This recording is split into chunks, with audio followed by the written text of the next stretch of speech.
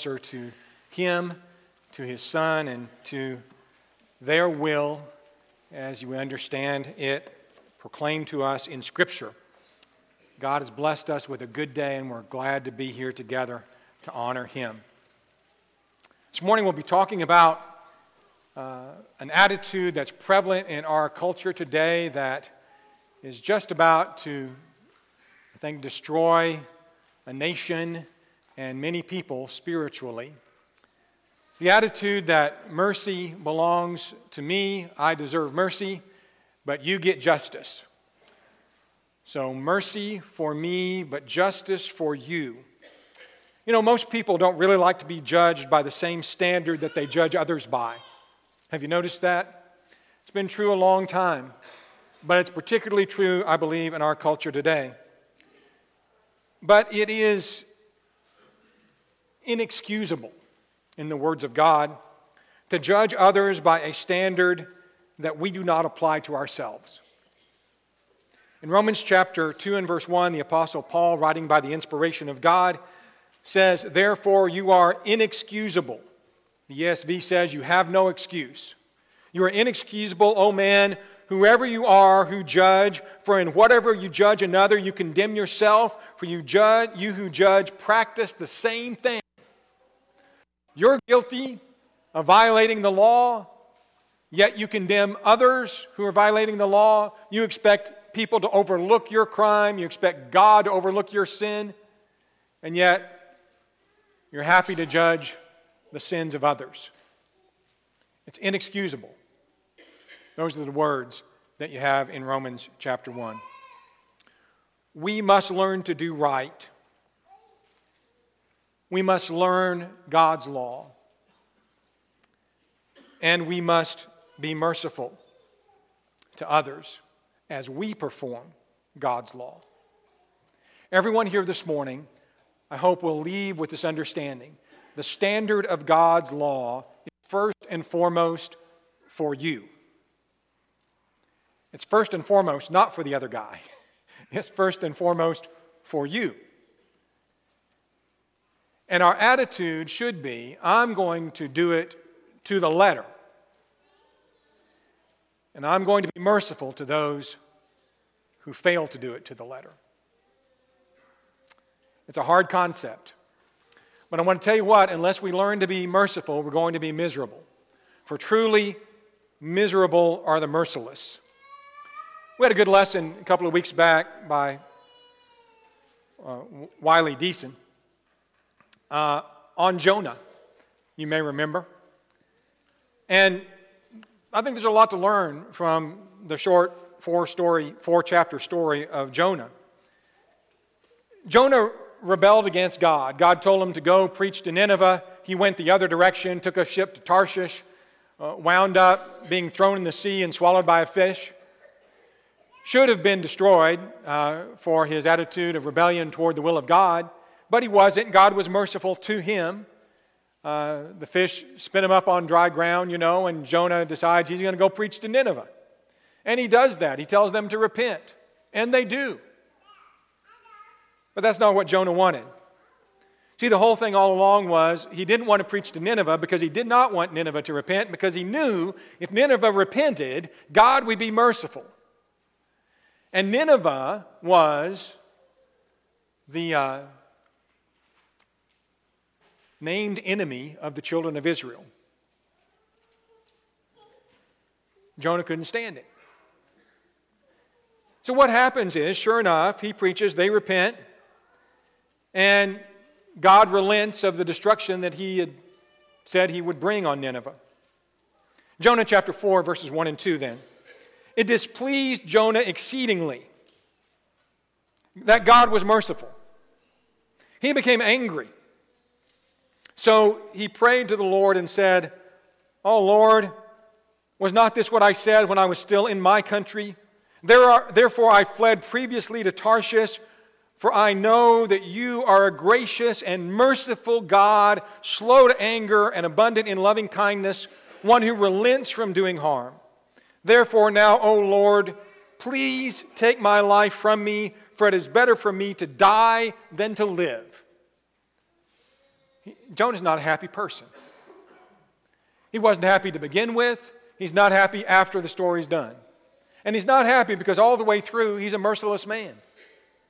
He does not want to be merciful to these sinners. He doesn't want God to be merciful to these sinners. He wants to see their destruction, not God's mercy. Jonah stewed in his misery. God asked him, is it right for you to be angry about this? Jonah says, it is right for me to be angry, and I'll be angry unto death. He doesn't give up that position all the way to the end. He had more pity as the story concludes. He goes up on a hill to the east of Nineveh, and he sits there to see what's going to happen. I just can't believe God's going to be merciful, so I'm going to sit here and fold my hands until God does something. That's kind of the pouting 2-year-old attitude, right? So he sits there, and God causes a plant to grow up and give Jonah shade. Jonah's appreciative of the shade. He doesn't really deserve it. God is continuing to be merciful to him. Notice that. Next day, God prepares a worm, and the worm destroys the plant, and there goes Jonah's shade. Jonah is very distraught about the plant. But he still doesn't care about the people of Nineveh. He had more pity on a plant that benefited him than on people who were lost and directionless. Miserable are the merciless. Go over in your Bibles to another familiar story, the merciless servant that Jesus tells us about in Matthew chapter 18. You remember Peter had come to him and said, how often am I supposed to forgive? And Jesus said, well, he says, should it be 7 times? And Jesus said to him, no, not 7 times, but 70 times 7. And he explains to him then that the kingdom of heaven is like a man who wanted to settle accounts with his servants. And he had a servant who owed him 10,000 talents. Now, there's a lot of figuring and ciphering that's been done to try to understand exactly how much that was. But it's beyond our reckoning, I can tell you that. Some have suggested that in modern terms it might be several $billion. However much it was more than an average person could have raised, could have made in 1,000 lifetimes. Way beyond the ability of any person to pay back. And yet this servant who's about to be sold and his family sold and everything to pay off some of the debt, begs the master, have mercy on me and I'll pay it all back. Well, he wasn't going to pay it all back. He couldn't pay it all back. And the master knew that. But the text tells us that he had mercy on him and he forgave him his debt. And this same servant then has a fellow servant who owes him 100 denarii, which is basically 100 days' wages. That's a little bit of money, but something somebody could pay back eventually. But he takes that man, goes out, says in the text, and he grabs him by the throat. Pay me what you owe me. He's not a happy person, is he? He has been blessed beyond belief to have all of this forgiven him, and yet he's not a happy person. What kind of person, receiving that kind of benefit in their lives, then goes out and grabs somebody else by the throat, shakes him down, give me my money?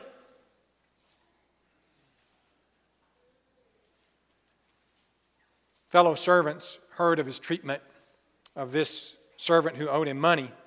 They tell the master. The master is angry. And he says to him as he calls him in verse 33, should you not also have had compassion? The ESV says mercy.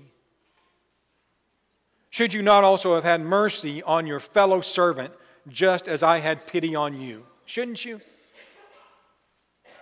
Shouldn't you have had mercy on him just as I had mercy on you? But he didn't. And he was miserable. He was miserable before, and he was certainly going to be miserable after. For in verse 34, his master was angry and delivered him to the torturers until he should pay all that was due to him. And again, that's something else that was never going to happen. Not likely to raise a whole bunch of money while you're being tortured, right?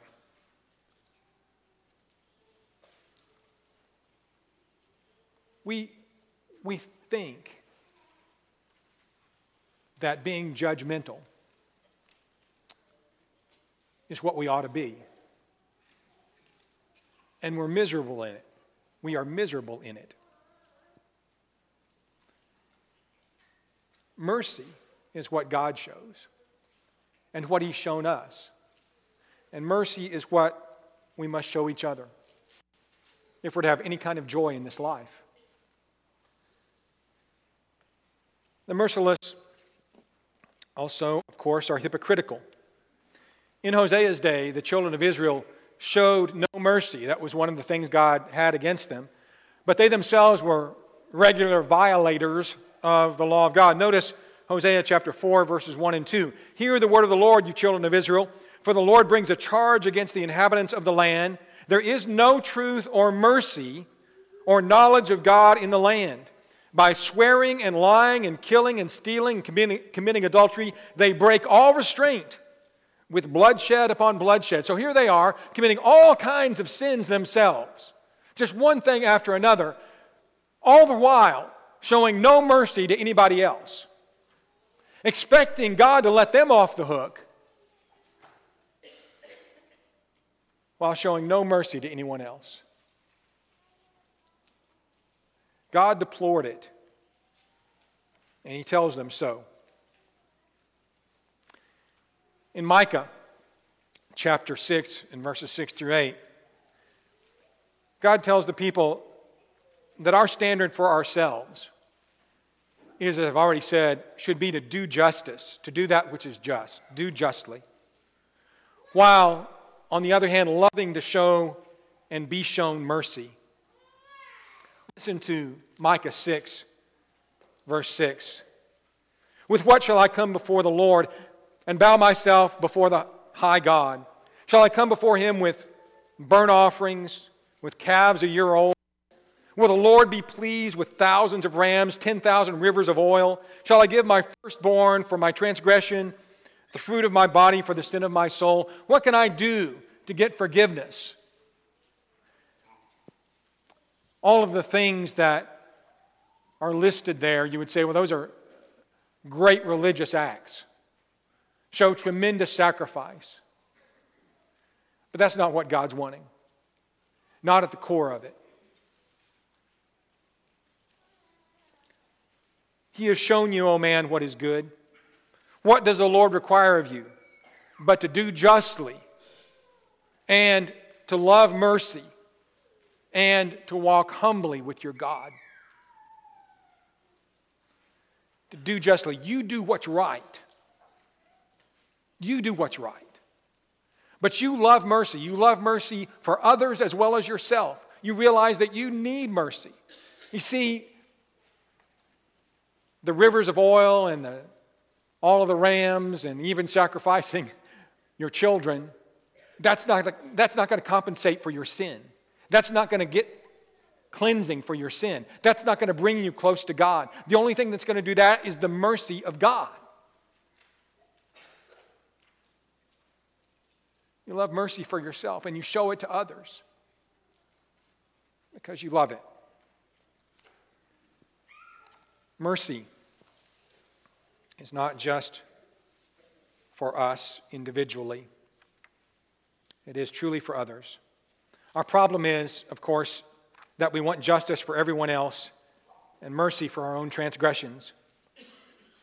G.K. Chesterton one time said that children are innocent, therefore they love justice. They do, don't they? The little children have this innate sense of what's fair, right? If the little brother gets a popsicle, then I should get a popsicle, right? If he gets candy, I should get candy. If he gets a spanking, well, wait a minute. But if I get a spanking, he should get a spanking, right? So they have this sense of justice.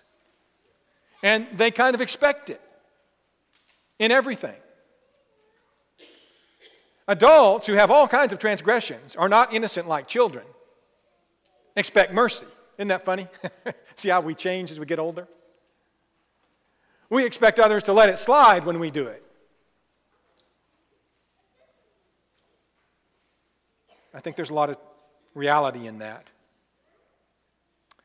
This way of thinking is and has been for a long time on full display in our culture. I mean, you see it everywhere. You see it everywhere. In our political system, one party condemns the other for doing the same thing that party is doing. I mean, it's getting sickening. It's been sickening for a while. But surely we realize this. I'll give you just one example from recent times. So our president gave a State of the Union address the other night, and there were some in the other party who were speaking out during his speech in disagreement with things that he said. They were being very rude and disrespectful. Let's just say that. They were. And of course, the president's party, all of them, were quick to condemn that.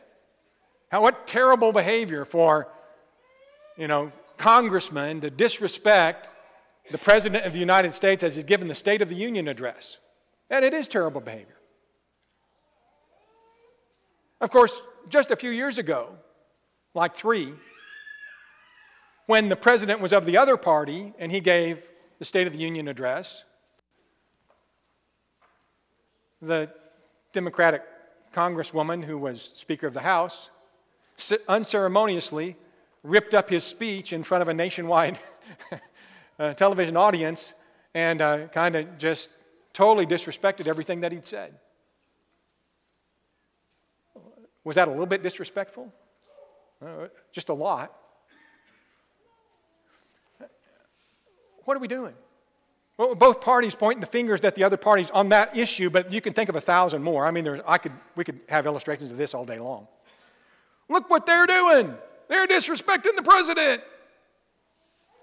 There's 4 fingers, 3 and a thumb pointed back this way, right? That's what we're doing. And almost everything in the political arena where the finger is pointed that way, it can point back just as well the other way, sometimes with 3 or 4 more fingers. And that's the reality of the world that we are living in. It's the reality of the world that we're living in.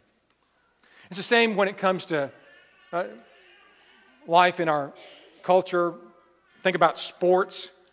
Many of us have a favorite sports team. I know who you root for. You know who I root for, and that's okay.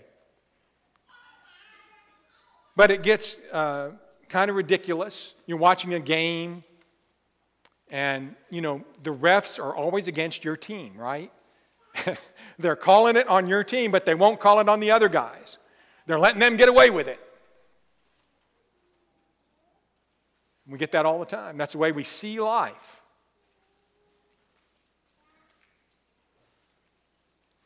Recently in the news, a former Alabama basketball player was charged for murder in Tuscaloosa. A young lady was killed tragically. He handed the person the gun who that shot her, and so he and the person that shot her, they're both in jail. As the stories come out this last week, another Alabama basketball player apparently transported the gun in the car to the scene where the other 2 guys got it and killed the woman. And so the question is, well, what would be justice in this situation? What would be mercy in this situation? I can tell you right now, all over the internet, there are people that are saying justice would be for this Alabama basketball player that had the gun in his car, for him to be also thrown in prison, and the Alabama basketball program being completely shut down and all forfeited for this season. That's being said over and over and over again in the public arena, because that would be justice. And it might be. It might be. It might not be. I don't know all the facts.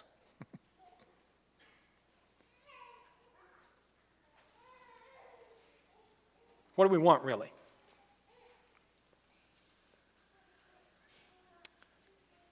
We can think about other areas of our lives, family and friends. When our family and our friends do things that are wrong, we make excuses, we rationalize it. When members of other families do similar things, lock them up. How many times have we heard that cheer? Lock them up, lock them up. Somebody else.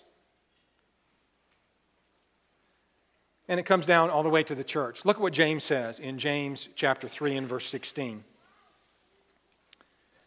Where envy and self-seeking exist, confusion and every evil thing are there. Here's the problem with being merciless and yet wanting mercy for ourselves. We are self-seeking by definition.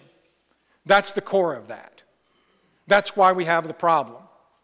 We are seeking for self and not for the good of all.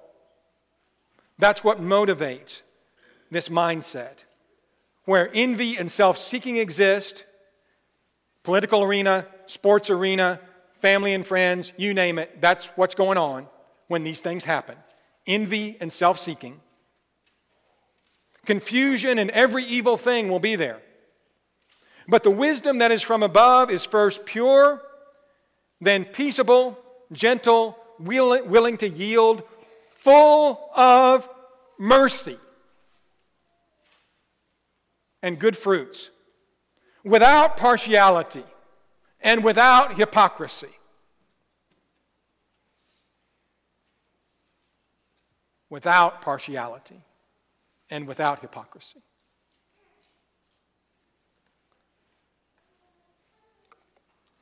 That's what God wants of us. We are to be like His Son, who sacrificed Himself for the sins of the world, who cares about the salvation of all, and not our own little fiefdom or family or political party above all else. We care about truth and righteousness and doing what's right, showing mercy to others when they fall short. Let me look at that last verse, Matthew 23. Let's hold our own selves to the standard of doing every last thing that God requests, while at the same time not neglecting justice and mercy and faith. Matthew 23, oft-quoted, Jesus, in the midst of condemning the scribes and Pharisees, says, "Woe to you, scribes and Pharisees, hypocrites," that was their problem. He says, "You pay tithe of mint and anise and cumin, and have neglected the weightier matters of the law, justice and mercy and faith." They had neglected mercy. Jesus says to them, "These you ought to have done." You ought to have done justice and mercy and faith without leaving the others undone. What's that say? You are responsible to do, yes, every little last little thing. Tithing, the whatevers. You do that. You make sure you're dotting all the I's and crossing all the T's. But don't forget to show mercy and advocate for justice and have faith in God. Because that's where all this gets back to, having faith in God. See, mercy triumphs over judgment. James chapter 2 and verse 12. "So speak and so do, as those who will be judged by a law of liberty. For judgment is without mercy to one who showed no mercy. Mercy triumphs over judgment." Mercy wins if you show it. If you show it, you may receive it. The promise of God is that with the merciful, He will show Himself merciful. Jesus tells us in Matthew chapter 6, verses 14 and 15, "If you forgive men their trespasses, your heavenly Father also will forgive you. If you do not forgive men their trespasses, neither will your Father forgive your trespasses. What is mercy? It's the other side of the coin of grace. It's giving people not what they deserve when they do wrong. It's giving people what they don't deserve, even though they don't. What we need to understand, and what Jesus wants us to understand, is that administering justice is not our place. God did not put us here to decide who's going to heaven and hell, to decide what punishment should be meted out to all those who violate His law. We understand there are judgments that we have to make. We have to be able to tell when someone's in sin or not. We have to be able to help ourselves and others out of sin. We need to get that beam out of our eye so we can see, to get the speck out of other people's eyes. That requires a lot of judgment in there. We all understand that. But we're not the judge. And we shouldn't go around acting like we are. What's your first response when you hear on the news or whatever it might be, well, nobody reads papers anymore. What's your first response when you find out about things like this? Crimes that have been committed. Well, lock them up and throw away the key, right? I think our first response should be a response of mercy. How awful it is that a person was driven to commit whatever the crime is. How awful it is that victims have been harmed by actions. And how much we care about the well-being, not just physically, but their souls. Their souls involved.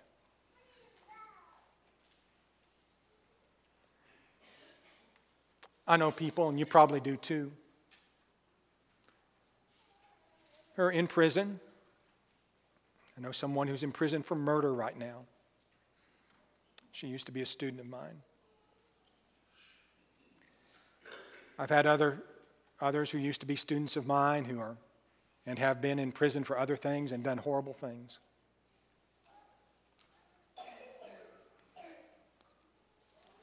What's our response? How do I deal with it when it's not somebody I know personally and care about, but the guy over here that I don't know anything about? I only know the crime that was committed. Shouldn't my feeling be the same for both? Shouldn't it? It should, shouldn't it?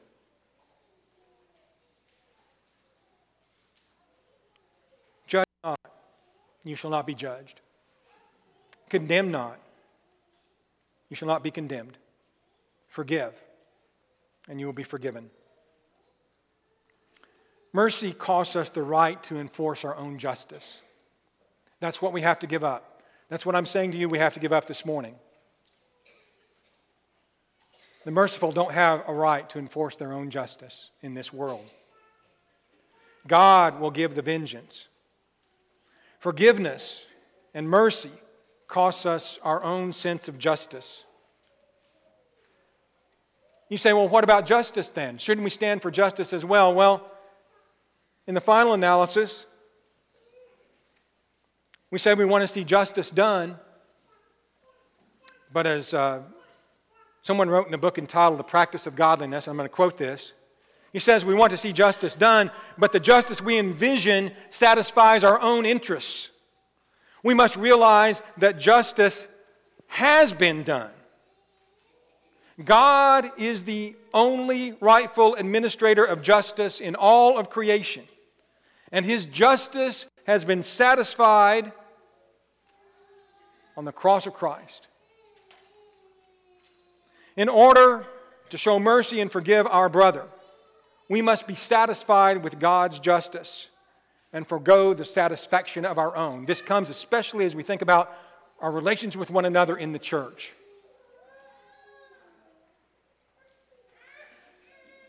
Justice was served on the cross. He died, Jesus did, not only for your sin, but also for the sin of everyone who ever wronged you. John says in 1 John 2 and verse 2, He Himself is the propitiation for our sins, and not ours only, but also for the whole world. It's the satisfaction of the justice of God. The word propitiation, the appeasement for sin, the atonement that God will accept to appease His anger and His sense of justice. He says, here's what I'll accept. Here's the only thing I'll accept. The blood of my only begotten Son.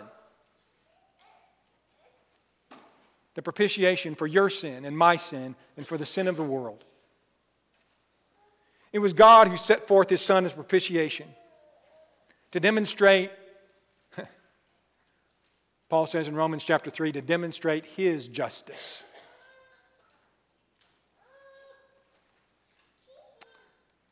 We live, my friends, in a merciless world. In a world of hypocrisy and selfishness. It's a world of evil. But we don't have to be like the world. In fact, again, Jesus died so we don't have to be like the world. I am well satisfied that most all of us understand the problem that I've talked about this morning, how it can affect every aspect of a person's life. Why am I sharing this with you today? Do I think we've got just a bunch of merciless, careless, judgmental people here at Eastside? I hope not. I don't think so. But I don't want you to become that way, and I don't want to become that way. Because it sure does surround us in this world. Let me leave you with one thought. It's what the Apostle Paul said right before in Romans chapter 12. He starts talking about let God take the vengeance. Let God do the justice, right? He says in Romans 12 and verse 21, do not be overcome by evil, but overcome evil with good. Mercy is good. Do not be overcome by evil. Fairness is good.